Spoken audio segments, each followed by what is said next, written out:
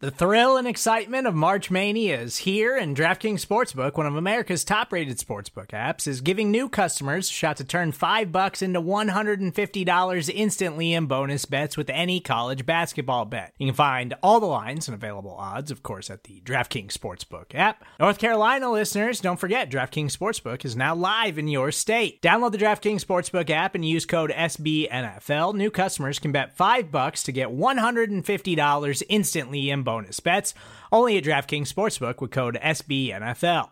The crown is yours. Gambling problem? Call 1-800-GAMBLER, or in West Virginia, visit www.1800gambler.net. In New York, call 877-8-HOPE-NY or text HOPE-NY. In Connecticut, help is available for problem gambling. Call 888-789-7777 or visit ccpg.org.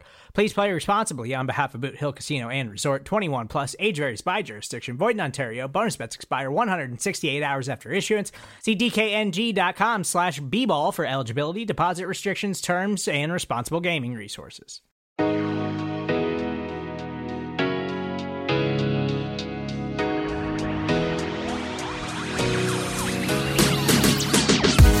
Hello, happy Saturday. Welcome back into the Arrowhead Pride Best of the Week podcast. I'm host and audio producer of the Arrowhead Pride Podcast Network, Steven Serta.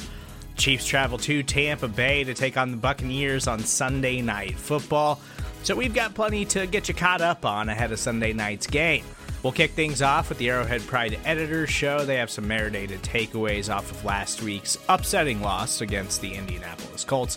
After that, it's the Out of Structure podcast. They discuss the Chiefs' running game and the offensive line that continues to struggle. After that, the Great British Chiefs Show has our first full preview of the Tampa Bay Buccaneers. After that, we're going to take a quick timeout. When we get back, we'll catch up with Chiefs Coast to Coast. They played a game of panic or patience for several key Chiefs players. And then we will finish things up with Show and BK discussing why this Chiefs offensive line has to be a difference maker on Sunday. That's all coming up on today's Arrowhead Pride Best of the Week. Welcome back into the Arrowhead Pride Editors Show. You hear the music, you know what it means. It's time for those world-famous Marinated takeaways. John, I was so excited about Marinated takeaways for this loss that I already burned one in the last segment.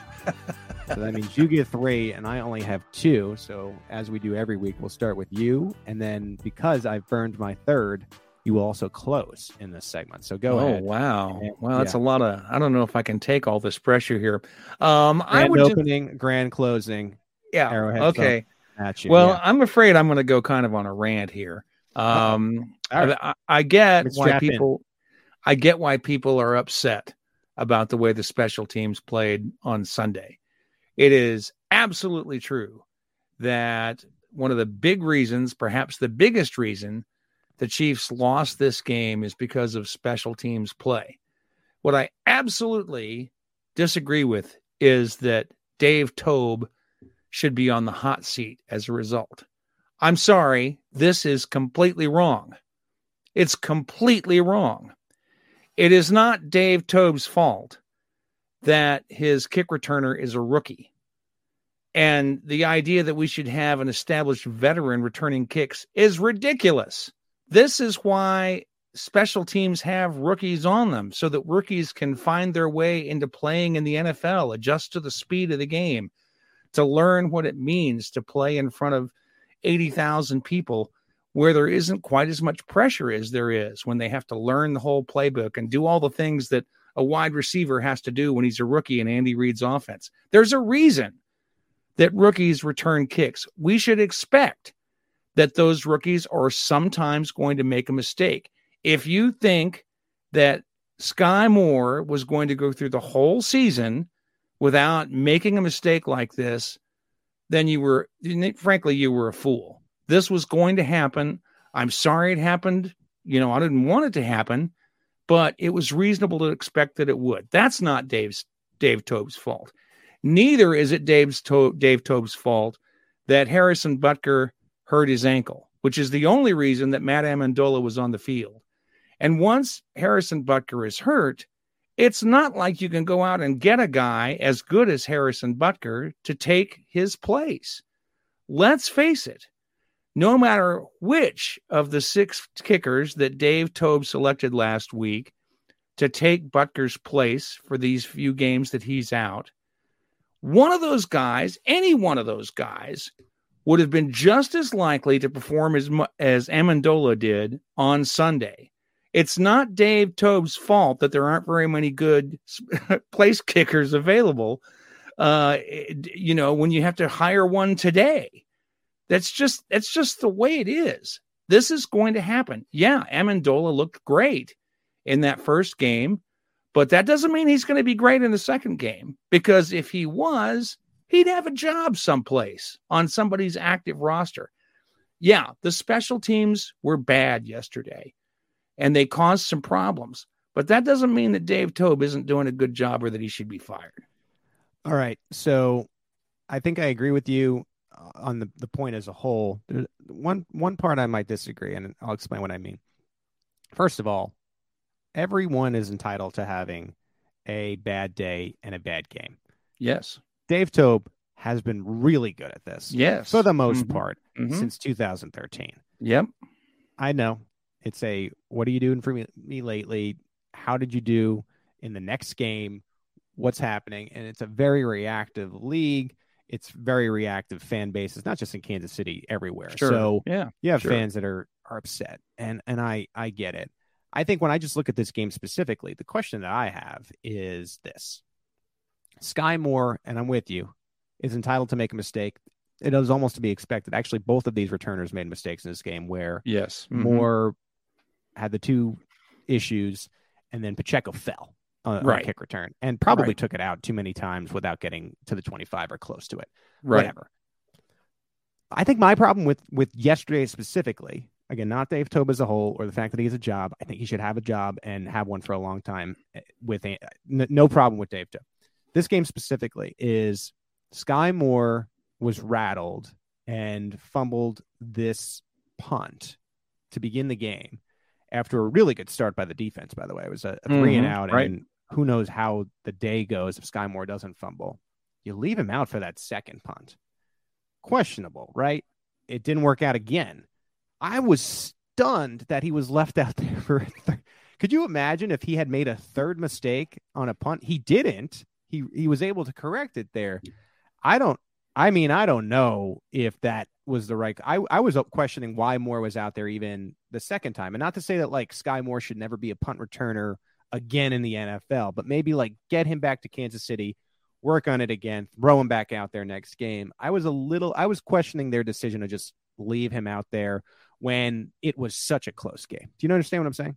I do. And I'd like to thank you for reminding me of one of the points I wanted to make during my rant. So now you get to hear that point as well. Okay. Sky Moore did exactly what he was supposed to do on that second punt return. That punt return was going to come down at about the 7 or 8 yard line. And what you're supposed to do in that circumstance is let it go into the end zone. What did Sky Moore do? He acted like he was going to field the punt. And then as the punt came at several yards ahead of where he thought it was going to land. And then as the punt came in, he got the hell out of the way. That's exactly what you're supposed to do. Now, because the ball was down on the 1 foot line, everybody assumed that Sky Moore had made a mistake. But in fact, he did exactly what he was supposed to do. It's just that in a percentage of those situations, even if you do the right thing, the ball is going to be downed by the opposing team right at the goal line. It's not Sky Moore's fault, or Dave Tobe's fault for that matter, that the Indianapolis punter kicked that so well that when the ball hit the ground, it bounced straight up in the air and they were able to down it at the 1 foot line. That's not Sky Moore's fault. He did what he was supposed to do. So I will have to disagree with you on this, Pete, because they left him out there. He did the right thing, and I think it would have sent entirely the wrong message if they'd taken him out after that, after he did the right thing on that punt. So maybe I have to disagree with you. So maybe I have to watch the play again. To me, it looked like he was indecisive, but no, I don't think so. I think he did exactly what he's supposed to do. I think they're supposed to fake that they're going to catch it. Yeah, I would have to watch it again. You might be right. Even still, I'll say this and say you are correct on this. I mean, I'm taking more out after the first I'm taking more out after the first. But look, I'm not a special teams coordinator in the NFL, and there's a Right. good reason for that. Well, neither am I, actually, as it turns out. All right. My second marinated takeaway, because I burned one before. This is another tough one. I was about 75 or 80% sure before, but now I do feel like I'm above 90% that one way or another, Eric Bieniemy will move on next offseason. It just feels like it's time. Not to say that it's the fault of this happening on Sunday. I think the Chiefs were probably close to some kind of mutual agreement during this offseason. I think it's getting, I don't even want to say like it's for one specific reason. It just feels like there's tension there. And I don't know how to describe it. It feels like there's something that isn't right. And what I ended up doing here, John, is I thought about Eric Bieniemy not being here. I made a list of those who may not be here, just even player-wise. And it's long. So if I don't think Bieniemy is going to be here, that just begins it. But I also don't know if Orlando Brown is going to be here. Frank Clark, Juan Thornhill, Carlos Dunlap, Juju Smith-Schuster, Marquez Valdez-Scantling, who is struggling. That's another underrated. Right. McCole Hardman, Clyde Edwards-Helaire. I don't know if any of these guys are going to be here. And as I was just thinking about this is the beauty of marinated takeaways. I wonder if we're going to look back in time 5 years from now as 2022. I got to remember the year 2022 being this year that ends up being this like really grand transition period for the Chiefs, where you look at that year and, you know, maybe it doesn't end up as a championship. I mean, I hate to be the one to say this, right? But you almost look at this year as one of those necessary evils. Maybe it's a playoff year that they exit in the first or second game, just not exactly the right feel, but it was a necessary transition year to establish a consistent team from 2023 moving forward. Because I just think there's a lot of people and players here right now that won't be here in future years. And I don't know. This is me just wondering out loud if this is just what it is, where this isn't going to be one of those years that we've seen in previous years where the Chiefs get to the playoffs and they're expected to be a Super Bowl team. I think it might be one of those, let's see what they can do in the dance type of years. And you have to have those in the course of a franchise. They're not as fun. They're not as fun as the other years, but I think they're necessary evils to having success in the long term. And yesterday's situation got me thinking along that path. Well, if that were to happen, what we would expect to see going into that year, what would we expect to see? We'd expect to see a whole bunch of rookies, right? Yeah. And you'd expect to see some rookies from the previous season who were doing very well. And you'd expect to have a bunch of rookies coming in next year. All three of those things are true. Yeah. So I think you might be onto something here. In years to come, we might look back on this year and say, oh yeah, this was the transition to the real second Patrick Mahomes era. You know, we've talked about that being the beginning this season, but maybe it's not going to start until 2023, you know, after this current crop of rookies finds their way this season and so on.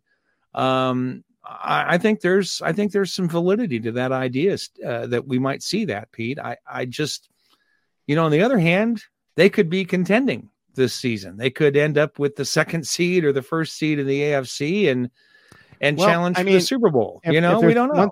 If there's one thing we learned yesterday, it's that we don't know what the hell we're talking about. So that just goes to show. That's certainly true.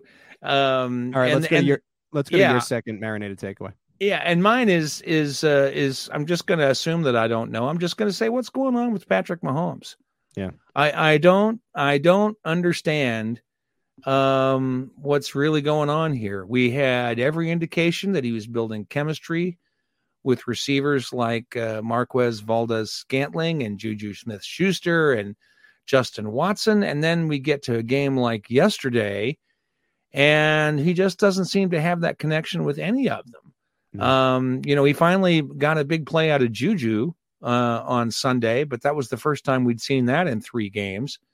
I'm just a little concerned about what's really going on here, but I think that it's worth mentioning again, I kind of previewed a little bit of this marinated takeaway earlier in the show, just like you did, Pete.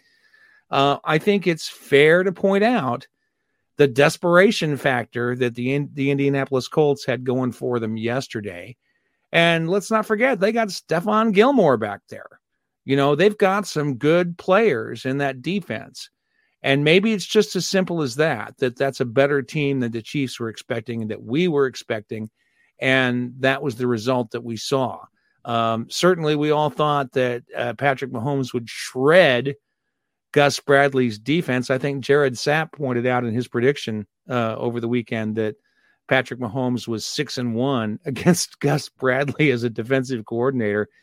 And if I were Gus Bradley, I'd go into that game saying, I'm going to figure out a way to stop Patrick Mahomes. It's the last thing I ever do, right. if you got pundits saying stuff like that. So I think that has to be part of the evaluation here, but I think it's a fair question. What's going on with Patrick Mahomes?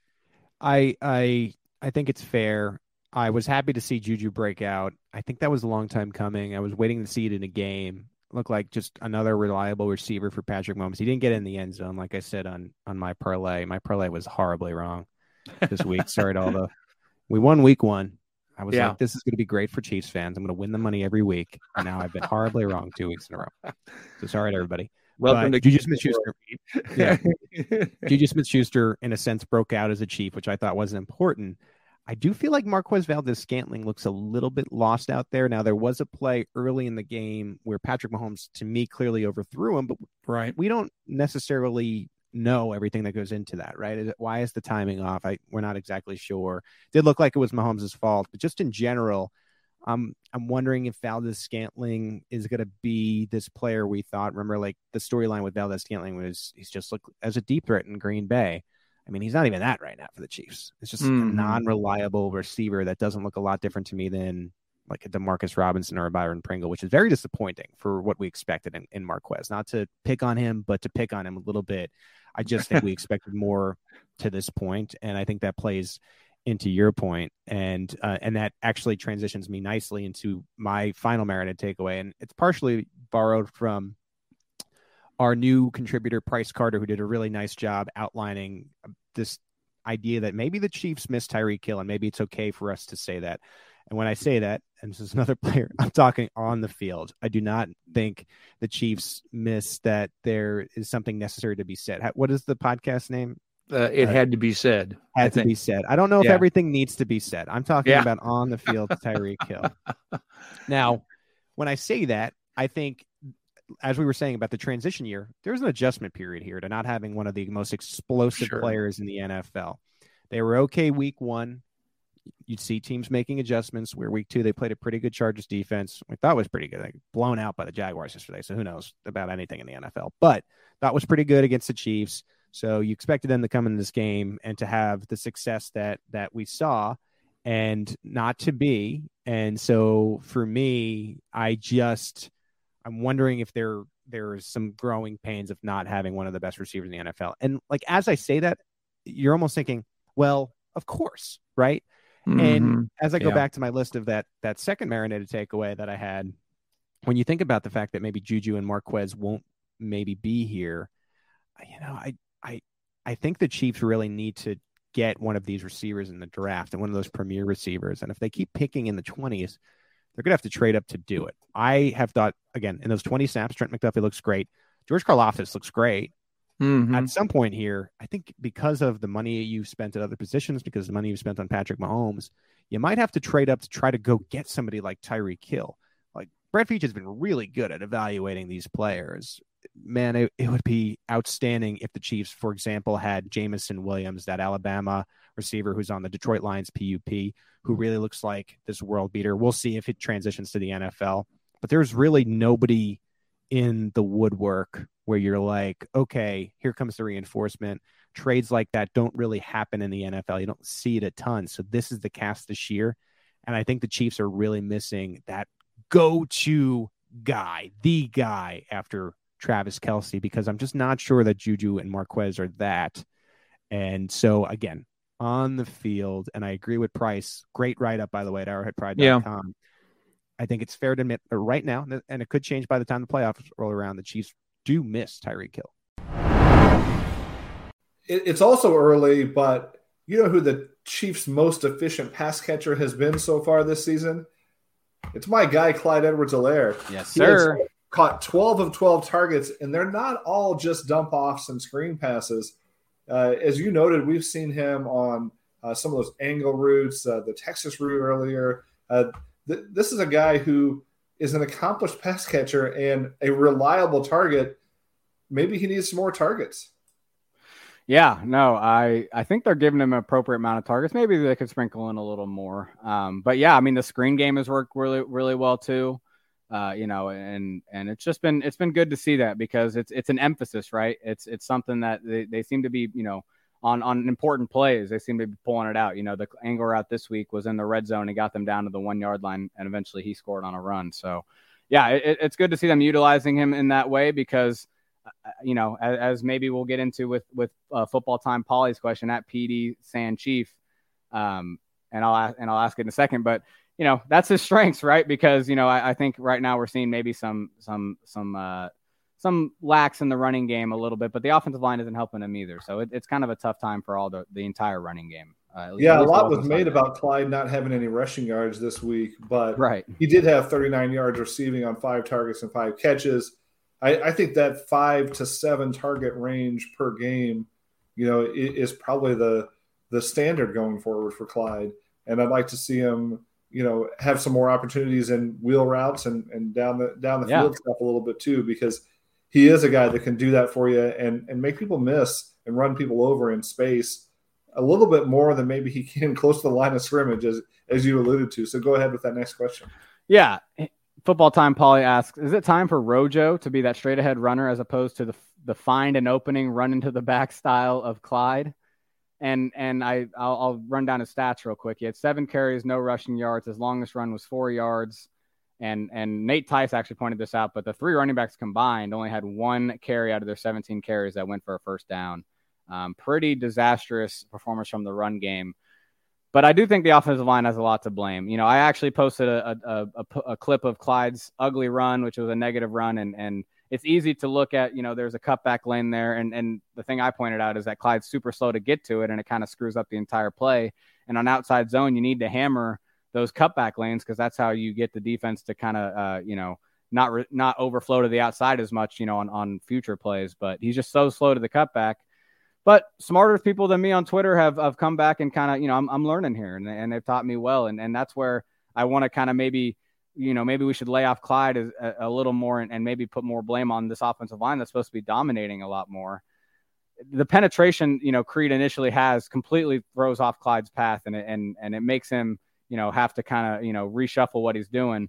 But also the play calling too, these shotgun runs out on outside zone. And Jason Dunn actually was the first one who replied to me, shout out him, and explaining this to me how, from the shotgun, he's running horizontally. His shoulders are completely turned, running to the sideline. It's really hard to see that cutback lane, from that position and cut all the way back to it. If he was running from an under center position or even in a pistol set, right?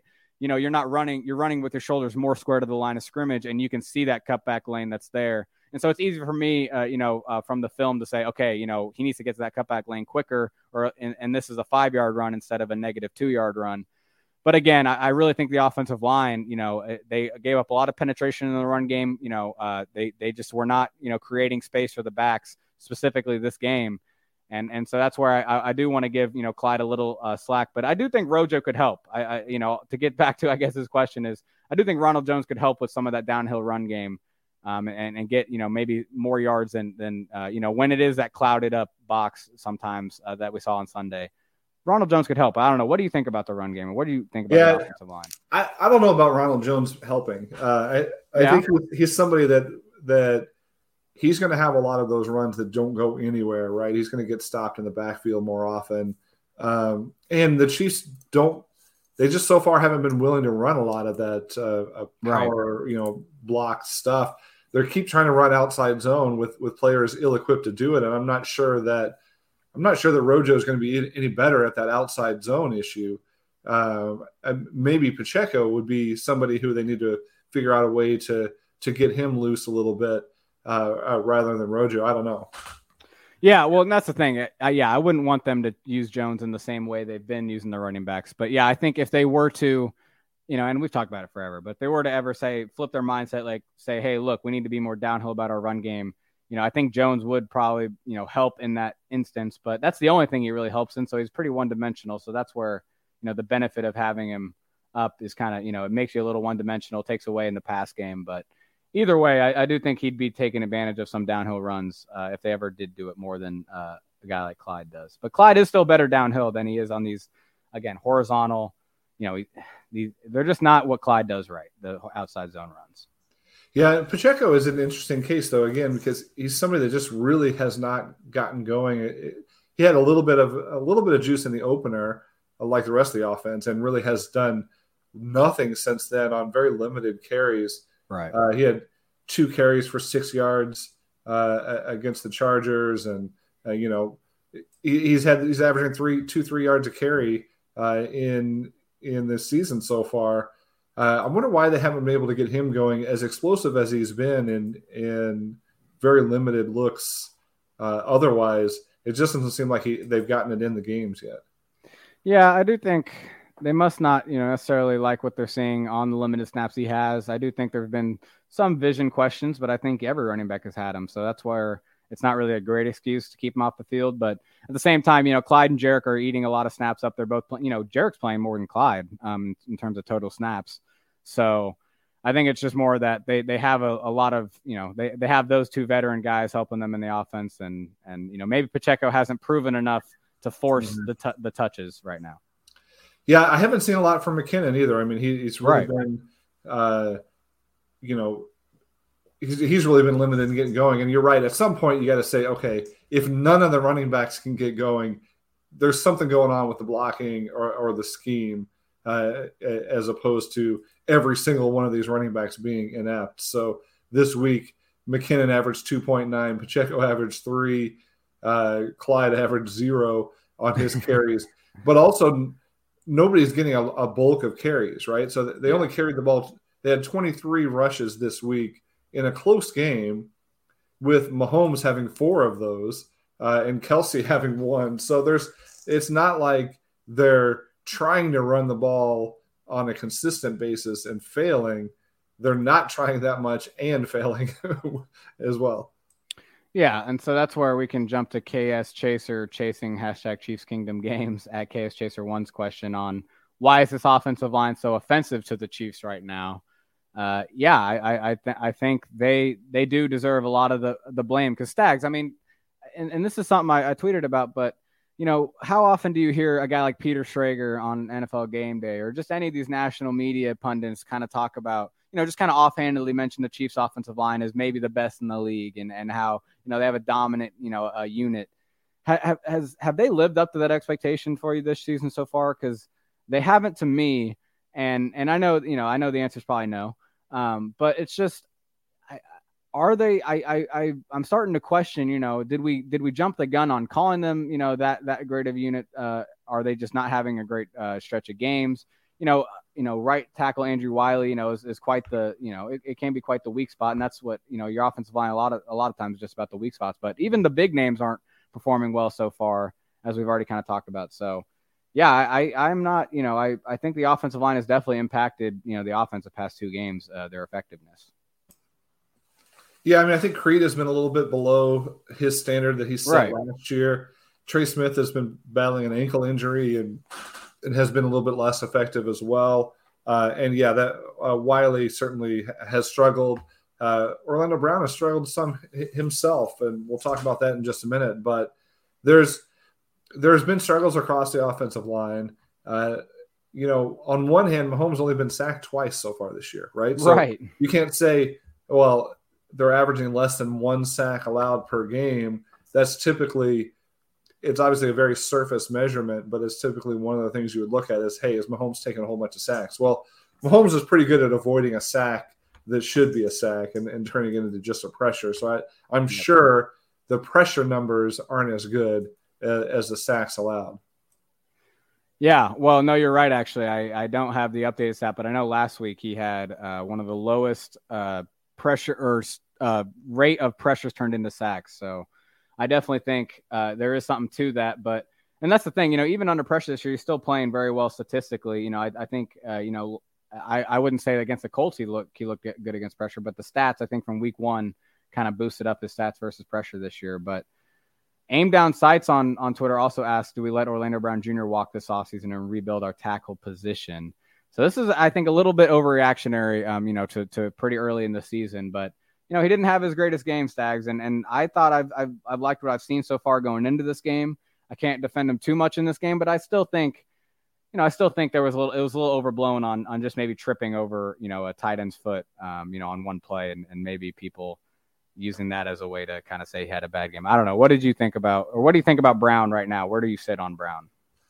Yeah, I was definitely pro signing him to a long-term contract, largely because there's not a lot of better options out there, and he's still young, and the price is only going to go up the longer you wait to sign him to a deal. Obviously, there's been some things, again, as we just mentioned, with every offensive lineman so far this year, there's been some struggles. You could talk about last week where I thought he played pretty well against a really good Chargers front. And then this week he certainly did not play as well against not as good of a front. I mean, there's still some guys on Indianapolis' front, and I think maybe we underestimated them just a little bit coming into this week. Yeah. But he certainly – I saw somebody on Twitter throw out the Cam Irving reference, and I think that comes strictly from having a play highlighted on Twitter where you're falling.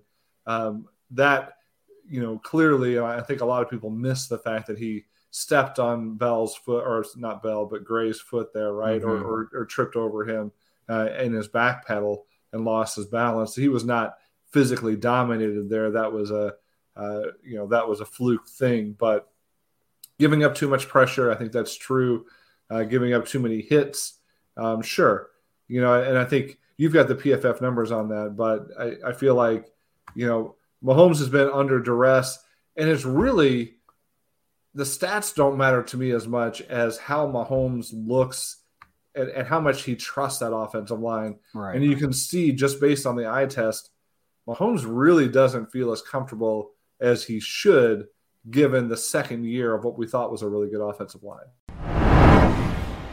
Anyway, let's get on to the game, because this is the game that I have built up in my mind that this is the actual replay of the Super Bowl. And it's not the replay, but the rematch of the Super Bowl, because I have wanted this game so badly for Mahomes to play lights out against Tom Brady, to show that Super Bowl 55 was an absolute fluke, right? That's what I've got playing in my mind over and over and over again. And I'm sure there's some Chiefs fans out there as well thinking, God, I would love to get one over on Brady right now. And this is one of those games that I circled at the beginning of the season that I really, really wanted to witness. And coming into this game now, I'm kind of freaking out a little bit because after seeing how the Chiefs played against the Colts, I'm a little bit concerned about this game. Let's be honest, because the Bucs, yes, there's been a lot of talk about their offensive side having a few hiccups here and there, and the offensive line has been kind of sort of depleted recently, and they've had a suspension with Mike Evans. Julio Jones I don't think Julio Jones played last game, did he? Don't know, to be honest. Can't remember. I don't know. It's all a blur at the minute. The amount of games this week. Yeah, to be honest, I didn't watch the Packers-Bucks game. Great. I drank far too many beers at the Arrowheads Abroad meetup that I barely made it home, to be honest. Did you? Yeah. Another meetup. Arrowheads Abroad meetup. We did have an Arrowheads Abroad meetup, yeah. The curse is real. Yeah, we're now 10-8 all time, which is worse than Andy Reid's record since he's been in Chiefs. Yeah, I mean, it's a winning record. Yeah, it's like it's almost like we're the Titans. Yeah, middle of the road. Just every now and again, just getting a few wins. Got on a little run, but yeah. This game, I don't feel the same way about it as you do. Like, to be honest, I hadn't even given the Super Bowl a thought until you mentioned it then. Sorry. Like, it just didn't cross my mind. Like, that game is just, it doesn't count. It was a non-Super Bowl, wasn't it? It just doesn't count. Yeah, it doesn't. Like, it was a non-Super. There was no platform in what for the Chiefs to beat the Bucs that night. It just wasn't there. The offensive line wasn't there. It was a Chiefs defense that couldn't stop bloody Gronk, for Christ's sake, an aging Gronk. It wasn't there. It doesn't exist. I've literally erased that game from my memory until you said it then. Well done. It's a one-team Super Bowl, wasn't it? That's what that was. Yeah, basically. That's what it felt like. It just felt like the Bucs turned up. As good as. Yeah, it was like the other team didn't even bother to get off the bus. But this game does not carry the same Brady versus Mahomes magic as it has before. And no, and like this is most likely, I know we've said this before, most likely the last time Brady and Mahomes will play each other. Who said that for the past 5 years? I know. 5 years. Yeah. I think I'm 99% sure this will be the last time they play each other, because I don't think both teams are going to make the Super Bowl. No. And Brady's surely going to retire after this year. Do you know what? I actually think he'll retire midway through. No, he won't. That's ludicrous. Do you not think? No. After everything that's going on off the field? That's ludicrous. No. Oh, well. I might put a bet on. But this will be the last time. But it just doesn't feel very special. Every other time Mahomes has played Brady, it's felt really special. Like it's felt like this is what you want. And there's been big build up. Everyone's looking forward to this week when you get Mahomes versus Brady. Right now, they just doesn't feel the same. Is it because both offenses aren't playing very well? Is it because the Bucs don't have any receivers, or they haven't had any receivers? They do now. They do now. Yeah, the Chiefs offense hasn't been particularly great. We've just both come off losses, them to the Packers, us to the Colts. Probably not the powerhouses in football either, which is fair to say. Like before, when the Patriots played the Chiefs, they were powerhouses. Even when we played in 2020 season, that week's 12 matchup, whatever it was, everyone was excited because both teams were pretty good. Yeah. Right now, it seems like there's obvious problems with both teams. The Bucs offensive line, the Chiefs offensive line. It's a mirror image, mate. They are basically the same team, and I just don't think it carries much of the usual pizzazz of a Mahomes-Brady matchup. Yeah, you're right about the offense. I mean, the previous game against the Packers, the Bucs failed to convert on third down quite often. It was 2 out of 11 third downs. Jesus, this is almost as bad as the Broncos. That's terrible, isn't it? And when you think you've got somebody like Brady who, he prides himself on plays like that, especially on third down. 2 out of 11 were completed. But Mike Evans weren't playing. Chris Godwin wasn't playing. He literally had no one. Yeah. It was like he was playing in New England again when he had no one to throw the ball to. He left New England for this just to get out of the way of all of that. Yeah. But I think both teams are defensive teams right now. Yeah. I just said it. I think right now the Bucs and the Chiefs, both teams their strengths are in the defense. And I don't think it's outlandish to say about the Chiefs, and it's certainly not outlandish to say about the Bucs. Well, they've played 3 games this season, and they've conceded 27 points or something like that. Is that all they've conceded? Crazy, isn't it? In 3 games. Against the Saints, the Packers, and Cowboys. That's pretty good. Yeah, it's pretty damn good, especially when you think that, like you said, they've been missing players and the O-line's been leaky as hell. And the defense has been on the field a lot. Exactly. A hell of a lot. But they seem to get Tom Brady back on the field as quick as they can. I know. The Chiefs are going to struggle. If they struggle to move the ball against the Colts and they struggle to score touchdowns against the Colts, they're going to struggle against this Bucs defense. Yes. And I'm just hoping that, like, the Colts were kind of a caged animal last week. Just say a caged pussycat. Let's kind of hope like the Chiefs are like a caged titan. Let's go into mythology here.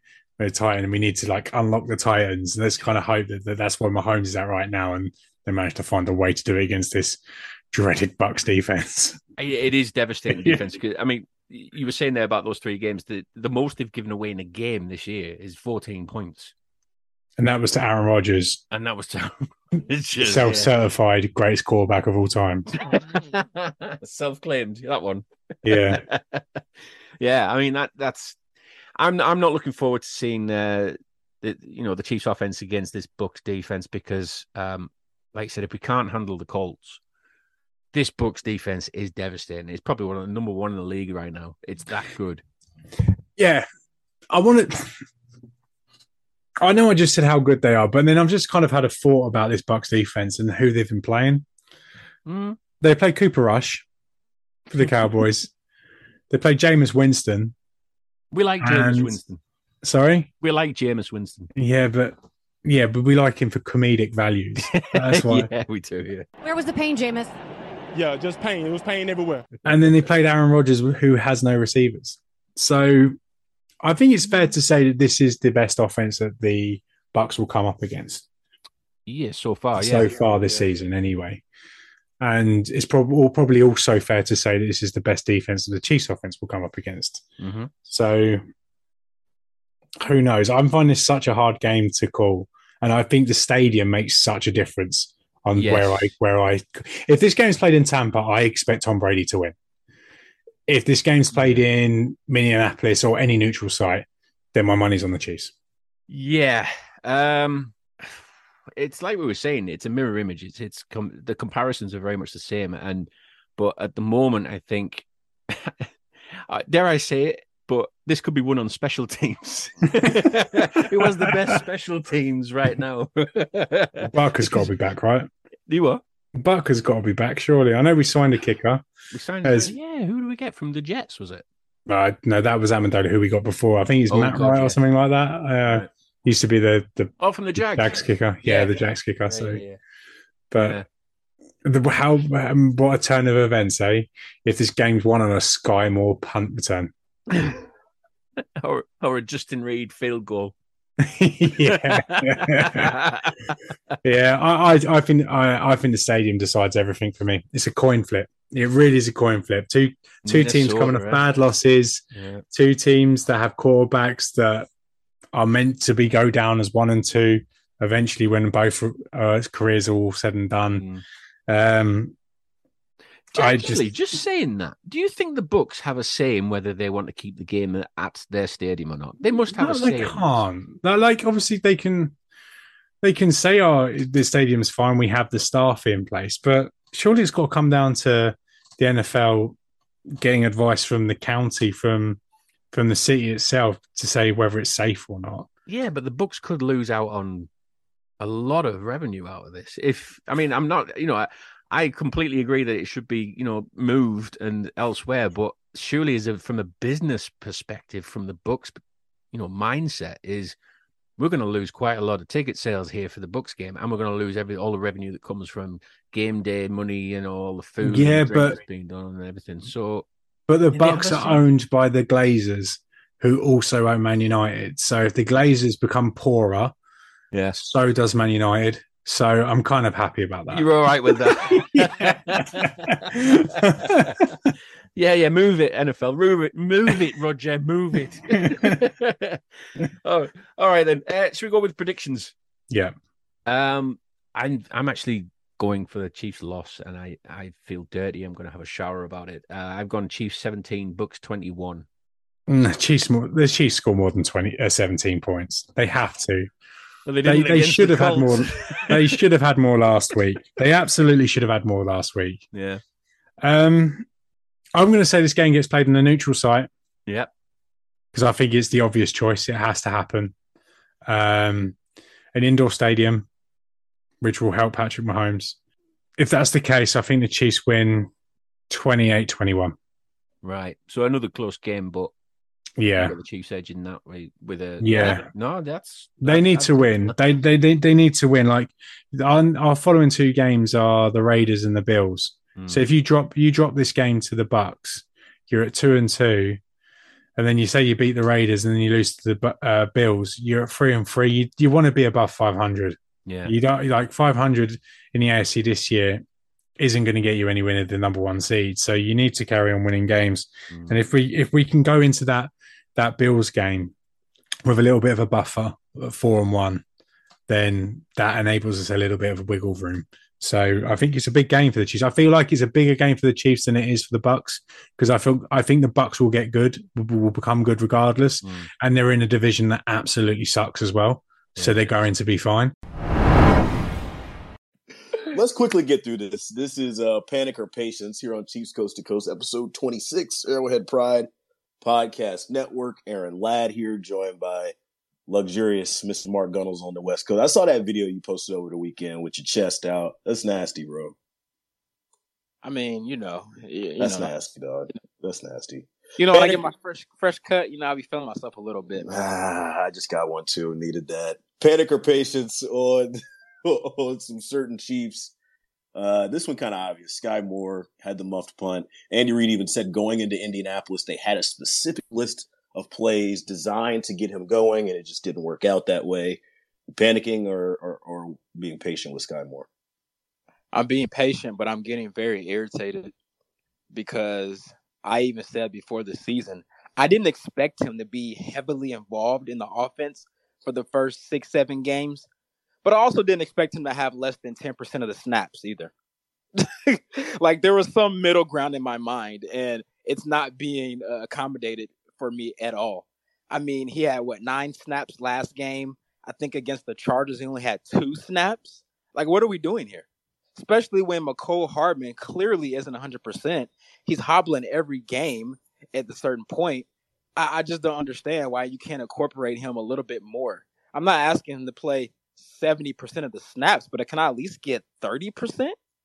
40? I mean, is that too much to ask for? So, yes, I don't like that at all. And like I said before, I'm not sure why he's returning punts. He literally did not do this one time in college. So why is he doing it now when you have, I guess he's not 100% healthy, but Mecole Hardman should be the one doing it because he's actually really good at that. He made an all-pro as a punt returner. He's really good at it. I don't understand it. It literally makes no sense to me. And don't give me Mecole Hardman is too involved in the offense now to do punt returns. He has 5 catches all year? I'm with you on the punt return thing. I would rather put somebody back there who has a little bit more confidence because that to me is what it boils down to with Sky. You see the potential there. You saw what he did at the college level. It's week 3 of his rookie season. I saw it in preseason with Sky. I mean, that toe tap in Chicago shows you that this guy can do it at a professional level. It's just a matter of knocking out the jitters. He's a rookie. This is Andy Reid's system. It's a tough system for guys. If you look at Mecole Hardman's numbers, when he was a younger player, give it some time. I give it some time on Sky Moore. I got another guy down here. It's Rashad Fenton on the defensive side of the ball. Allowed 5 catches on 5 targets for 48 yards and a 106.7 quarterback rating. When targeted by that noodle arm quarterback, Matt Ryan, down in Indianapolis. Are you panic or patience on Rashad Fenton? The only reason I'm going to say patience is because Trent McDuffie is out. If Trent McDuffie wasn't out and this was still happening, I would say panic because we've seen this trend before with Fenton. Especially he gets really grabby at times. I mean, you can count on him getting a holding or pass interference once every 2 games. It's going to happen. He's undersized. He seems to not get his head around at times. But I do believe when McDuffie is back and what Watson has shown so far, I do think his snaps may decrease a little bit. So he's not as, not as important per se. And then also, I really am high on McDuffie to the point where I'm putting him on opposing team's best receiver. I know I've only seen 1 game in preseason and training camp. I get all of that. But there's some guys you can just tell they're ready from day one. And in limited time, he never got targeted. Like, you didn't have to worry about him at all, which is why I was so disheartened when he got hurt because I wanted to see the progression as the season went on, especially in the early part. But luckily, it wasn't as bad as it looked at the time. So when he gets back, I think everybody gets in place. So I'm not going to panic on that just because Trent McDuffie is gone. I'll go opposite side on you on this. I'm panicked on Rashad Fenton purely because of what the Chiefs have told us. We talked with defensive backs coach Dave Merritt during training camp, and he talked about how excited he was to have Fenton back, who was ahead of schedule coming back from that offseason surgery. He was going to be somebody that the unit looked to for leadership, and he's playing next to these rookies, these rookie corners who have not played snaps in the National Football League, and he's the one that's getting picked on. and allowing over 100 quarterback rating. I'm a little nervous about Rashad Fenton. And another that part of that is because Trent McDuffie is out. You can go ahead and say, oh, well, he's on IR and he'll be back for this, but no two rehabs are the same. I'm waiting to see what McDuffie looks like when he gets back. And in the meantime, I'm worried about Rashad Fenton. Last one is on the offensive side again, and it's Orlando Brown. You mentioned it, man. There was a couple plays in there where it was a little tough footing, I guess I'll say. Allowed 3 hits, 6 hurries, and 2 penalties in 3 games. Panic or patience on Orlando Brown? Panic, panic, panic, panic, panic. Orlando Brown, he's shown in the past to struggle against speed pass rushers. Obviously, he came from Baltimore, which is a very heavy run system. Coming to Kansas City, the complete opposite, to say the least. So I was hoping in year 2, and like I said before, it is early. It's only week 3, going into week 4. But based on what I've seen so far, he has not improved. And actually, he looks a little worse, surprisingly. And it's really mind-boggling to me because this is a guy that's playing for a contract. He turned down what I thought was a pretty good offer for his play, but he wants to be, a top-paid left tackle. He wants to reset the market, and he's done nothing so far that indicates he's worthy of that at all. At all. I mean, at this point, I'm not even sure the Chiefs even want to tag him and bring him back. That's how bad he's been looking. I'm not even exaggerating because he's really hindering this offense. There's plenty of times where he gets beat and it forces Mahomes to get off his spot, and it just messes up the whole rhythm of the offense. And we know Andy Reid's offenses are really timing and rhythm based. Now, Mahomes is really good at off script stuff, so he can make things look pretty when it's really going bad. But do you really want to live like that? So, yes, I'm panicking on Orlando Brown right now. I'm not sure if he's in his own head trying to prove that he's worth top dollar at left tackle, but he looks even worse than last year. Because last year I thought he was pretty solid. But through 3 weeks, he's arguably probably been the worst offensive lineman on the team, either him or Wiley. I will search for another video that I'm going to throw up to you. Not only you, but it's also in the Jumbotron. And it's Ed Reed talking about Lamar Jackson's contract situation. And in turn, he talked about how his own contract struggles with the Ravens impacted how he played football. And I'm curious, you said Orlando Brown looks like he's playing in his own head.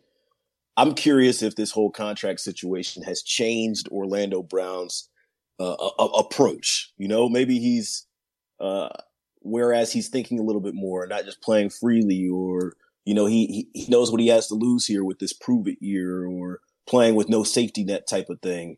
I'll shoot him a little bail and say this 8-game stretch, the toughest in NFL history, and you can say that as far as pass rushes are concerned. Through 3 weeks as well. Arizona week 1. Los Angeles week 2, and then Indianapolis. Those boys got eaten up, but I'm panicked, man. I'm absolutely panicked there. That was a good segment. Panic or patience. Finish that up. Let's go to Chiefs Bucks. How about that? Indianapolis was week 3, Chiefs Bucks week 4. Where's this game going to be, Mark? What's your latest on that? I think ultimately it's going to be played in Minnesota. I mean, based on what I've seen today, the videos down there in Florida, first of all, I hope everybody's staying safe down there. It looks crazy, man. Yeah, it's really wild. And I just can't imagine. I mean, it may clear before then, but still, man, I just think you have to make a decision pretty soon because obviously the Chiefs have to travel, Friday or Saturday. So they need to know probably within the next 24 hours, I would say. And it just seems like you want to get far away as possible from that. And they were talking about Minnesota would be the replacement city at US Bank. So I do believe ultimately it will be played there. I think it's just a bad look to have a game there with all that going on. That community needs to worry about more important things than football. So I think Minnesota is the right move. Yeah, want to echo what you just said. Thinking about everybody down there, I see my buddy Deacon Sheely in here. Reporter down there in Tampa has been following the Bucks. I hope everybody down there is safe. That's priority number 1. Football is a game. While this is big business, they can find a way to squeeze this game in. They'll move it somewhere. They'll play it where it has to be played. But these are lives we're talking about, and it's tough, man. I had family that was impacted by Katrina, and it still impacts us to this day. It's not just a landfall and that kind of thing, but there's stuff afterwards. And yes, it is impacting the Chiefs, but want to make sure we say that. I'm looking at the Wednesday injury report for KC. Limited practice for Butker, which you feel good about, right? Yeah, just the fact that he's back, I feel great. Yeah, MVS is on here as well. We talked about Jones being on there as far as it not a concern. If you could have one of these names, it would be Butker, I'm guessing, but it seems like KC's relatively healthy. Yeah, I would say so. The only one I think even gives me a little bit of pause is McCole Hardman, because we've seen him get rolled up the last couple of weeks, so I'm not exactly sure how much that's affecting him. But he definitely doesn't seem like he's himself right now. Serta mentioned this in our group chat, kind of previewing this game, Chiefs-Bucks Sunday Night Football. You can watch that locally on KSHB 41, your home of the Chiefs, but obviously on NBC if you're a Chief in enemy territory. He mentioned, hey, there's gonna be a lot of things that get headlines, right? Between Brady and Mahomes, this rematch, the Hurricane, this being in Tampa where they won the Super Bowl, but really the Chiefs offense versus the Bucks defense could be something that decides the game when these two teams match up. It's a unit that's been struggling for KC, Mark, versus a unit for Tampa that looks to be in good shape. And Shaq Barrett, he gave you some bulletin board material too. Yeah. What he said, I saw you retweet that or whatever. It's very funny because, if you look at the film from the Colts game, I can see why he may feel that way, but obviously it's nowhere near true. 4 guys from that offensive line at Super Bowl are not even in the NFL right now. Let that sink in. They're not even in the league anymore. 4 of those guys. So obviously it's not the same line, not even close. This one's much better, but they are vulnerable at the tackles position. I will say that, but the interior I think is top notch. Full quote from Shaq Barrett. I don't really think it's too much of a difference. I believe he's talking about a difference from when they saw each other in the Super Bowl. I think we have a lot of favorable matchups. We have an opportunity to really dominate the game, to really impose our will as pass rushers, and to really have a coming out party. I'll throw that up on the Jumbotron now. That's a way to beat Kansas City's offense, right? We talk about them needing to stay on schedule in order to succeed. When you're trying to balance the ball out, when you're trying to spread the ball around, running backs get touches, intermediate routes, short, small game, open up Kelsey. It's all predicated off staying on schedule. And if the Bucs D-line can take advantage of, like you said, Orlando Brown struggling, Wiley struggling, some guys banged up, it can move Mahomes off the spot. It can keep them off schedule. I look back at that MVS throw, and I'll try and throw that up on the Jumbotron as well. A half second off. And that can make a difference in a game like this. It can absolutely make the difference in a game like this. When the Chiefs have the ball, this is probably the guy who we were just talking about needs to be big time. Yeah, this is a Mahomes go be great game. He needs to go out there, and I don't think you're getting more than 24 points against this Bucs defense. That should be the expectation going in. And Mahomes figure out a way, because you can't run the ball against this defense. They will find a way to snuff out everything against you defensively when it comes to your running game. And Missouri, the Chiefs already are not a particularly good running team. So when you get Missouri, neither of them are. So, somehow Mizzou's actually a better running team than the Chiefs are, but that's not a high bar to clear. This team just they can't do it right now, and their best run blocker in the past has been Trey Smith. He's not right. So against this defensive line, they know what you're trying to do. It's going to come down to Mahomes going out there and making plays. You need Travis Kelce to go make some big time plays on third down, which is a problem for this team right now. They have not been good on third down either of the last 2 weeks. And you need something from one of those complimentary receivers not named Juju Smith-Schuster. I don't care if it's MVS. I don't care if it's McCole. I don't care if it's Sky Moore. But one of them has to step up with some big plays, and they have not done really much of anything the last couple of weeks.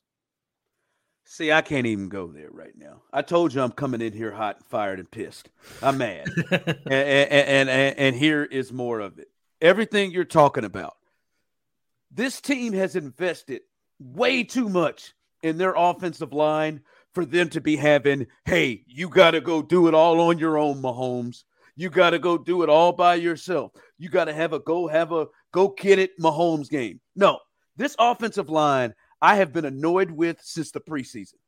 I said it last week. The only way that the Colts defense is going to give them problems, and we talked about the Gus Bradley style of defense that they should have openings down the field, whatever, is if this group up front allows pressure. And what if they do from the jump? I don't give a hot damn what Pro Football Focus grades them out as. Anybody here who watched that game to think that was the second best offensive line, then there had to have been some pathetic, pitiful offensive lines playing all Sunday if the Chiefs were the second best.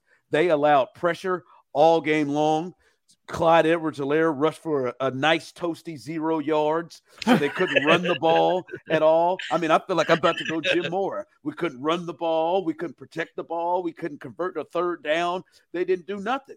And it's all starting from that offensive line. You can kiss everything I got. I hear you with the MVS. He's got to do stuff. I hear you with McCole, who was clearly injured. I hear you with all that stuff. But this offensive line, they've invested draft picks. Creed Humphrey, you were supposed to be graded out as maybe the best offensive lineman. Well, you need to show it. Trey, he's been good. He's been good. I need to show it enough. Not enough. Trey, I don't know if you're injured or what. Something has to turn, but y'all got to do. If he's too hurt, then he needs to sit down. And Joe Tooney, you're one of the highest paid offensive linemen, offensive guard in football. It's got to be better. In Orlando, you want to get paid like a top 3 offensive lineman, and they're sitting here against San Diego. We got to hold your damn hand and get the ball out in 2 seconds because we don't have any confidence they're in LA now. Wow. That you can hold up wherever the hell they are. All right. I'm just saying this offensive line, they've invested trade assets, draft picks, money up and down. The only one that I look at and say, hey, man, you do the best you can, and that's 7-7. All right, 7-7, you go out there and you do the best you can, and he should be the one you're helping. This offensive line has been giving up hits on Patrick Mahomes, the most important piece in the organization. They've been giving up hits on him since the damn preseason when nobody's blitzing or doing stunts. They've been getting hit. He's been getting hit. They got to stop this. Now, Matt got to go win the game by himself and win the game and try to get the ball out under 2 seconds because the offensive line stinks. No, man, they got to come and give you something. Talk about he got to go win it by himself. They got to give you something. Them jokers up front ain't earned it. I hear you, but do you disagree with it? Like, do you think that anything is going to be different this week? I don't know if you saw the Shaq Barrett comment on the Chiefs offensive line. That's so disrespectful out here speaking honestly. That is so disrespectful. I mean, he's speaking honestly, but that's disrespectful as hell. Yes. For anybody listening to this that has not heard the comment. Win matchups. Oh, my God. He said when comparing the Chiefs offensive line today to the one that they saw in the Super Bowl that the Bucs just absolutely destroyed. And then made the Chiefs go out and spend every asset possible on their offensive line as a result. He said, quote, I really don't think it's too much of a difference. I think we have a lot of favorable matchups in this game. We have an opportunity to really dominate the game, to impose our will as pass rushers. We can really have a coming out party in this one. End quote. Again, that was Shaq Barrett on the Chiefs offensive line and the difference between what they are now versus what they were in the Super Bowl whenever they played against them. Ooh, buddy. Do you want me to read off the starting 5 from that Super Bowl? Because I have them right here. Just to illustrate how disrespectful this is from Shaq Barrett. Austin Ryder, Nick Allegretti, Stefan Wisniewski, Andrew Wiley, and Mike Remmers was the Chiefs. Mike Remmers, Orlando. That's what he's comparing you to is Mike Remmers. You got to be kidding me. Mike Remmers, who has 2 pathetic Super Bowl performances under his belt. All right, he got absolutely worked over by Von Miller. By the way, that's coming soon. And now he's gotten worked over by the Bucs. And now he's comparing you, who you want to get paid as a top 3. Well, I mean, Shaq is just coming out to tell you, if you don't have any balls, anything between your legs to get yourself ready for this game, come on, man. Come on. And you know what the scary part is, BK? I can get all myself good and hot and fired up and bothered by this. I can do all of this and hear Shaq Barrett say this stuff and have that stuff plastered up against the wall. But the scary part is, BK, and I feel like this is where you're trying to go, is is it even possible that they can do better? I think it's possible they can do better than the Super Bowl. Like, that was one of the worst performances of offensive line play that I've ever seen. So, like, yes, I do believe it. I'm talking about better than what they've been putting out right now. Yeah, I'm not talking about Mike Rimmer's ass. I think those are like two different conversations. But can it be better than what it's been so far this year? I mean, I think part of why it's been bad this year is because I think that Trey Smith is hurt. And I think they just believe that Trey Smith at like 50% is still better than the backup offensive lineman that they've got as a potential replacement for him. So I kind of think, like, in some ways Barrett's right. I do think that the Tampa Bay Buccaneers defensive line is going to put a hurt on this offensive line. And one of the things that we're going to see is the Bucs are not afraid to blitz Patrick Mahomes. And what we saw last week is that the Colts were not afraid to run a bunch of stunts and blitz against Patrick Mahomes. The Chargers destroyed this offensive line with a bunch of stunts against Patrick Mahomes. So I think you're going to see more of the same. And I think the results are going to be pretty similar because we have no reason to believe that they won't be similar. I'm sorry, sir. If this team is going to be a real legit Super Bowl contender, like, they're going to have to hold up against teams like this and hold up in a fashion to where they can run stuff that allows Patrick Mahomes and this crew to be able to be who they need to be. Right. Yeah. They have to. If they can't, like that Charger game, man, that ain't going to work. Like, they got to be able, you can see the game plan, like what Brady does, get it out in under 2 seconds. They got to hold up. Well, and I'm curious because during the Chargers game, it felt like that was the plan out of the gate. Yes. Like they never wanted to veer off of that because they were afraid of him taking hits. And so I'd be curious if they try to change that up because I feel like it was kind of the same thing against the Colts. And like they win that game if it's not for all of just the boneheaded plays and the special teams mishaps and whatever. Like I think that they win that football game, obviously, if all of that stuff doesn't happen. But this offensive line does have to play better. I don't really understand what PFF's evaluating, like ranking as high as they are. Because if you're watching every snap of every game like we have so far this season, they have not been particularly impressive. Patrick Mahomes has taken a lot of hits, and it's been because they're allowing pressure quick. Like he's got dudes in his face right away, and he immediately has to bail out of the pocket. And sometimes we've seen Patrick do it when he doesn't have to, but it's because he feels like there's pressure coming on him because he's been under pressure the entire game. So they have to do it. And I think that they've found success against this Tampa defense before. I know they're playing really, really good so far this season, but I think that they have to do it down the field, and they've got to give Mahomes some protection, and they've got to try to open things up and get the offense moving with Patrick Mahomes' arm a little bit. And I think that they can win this game still.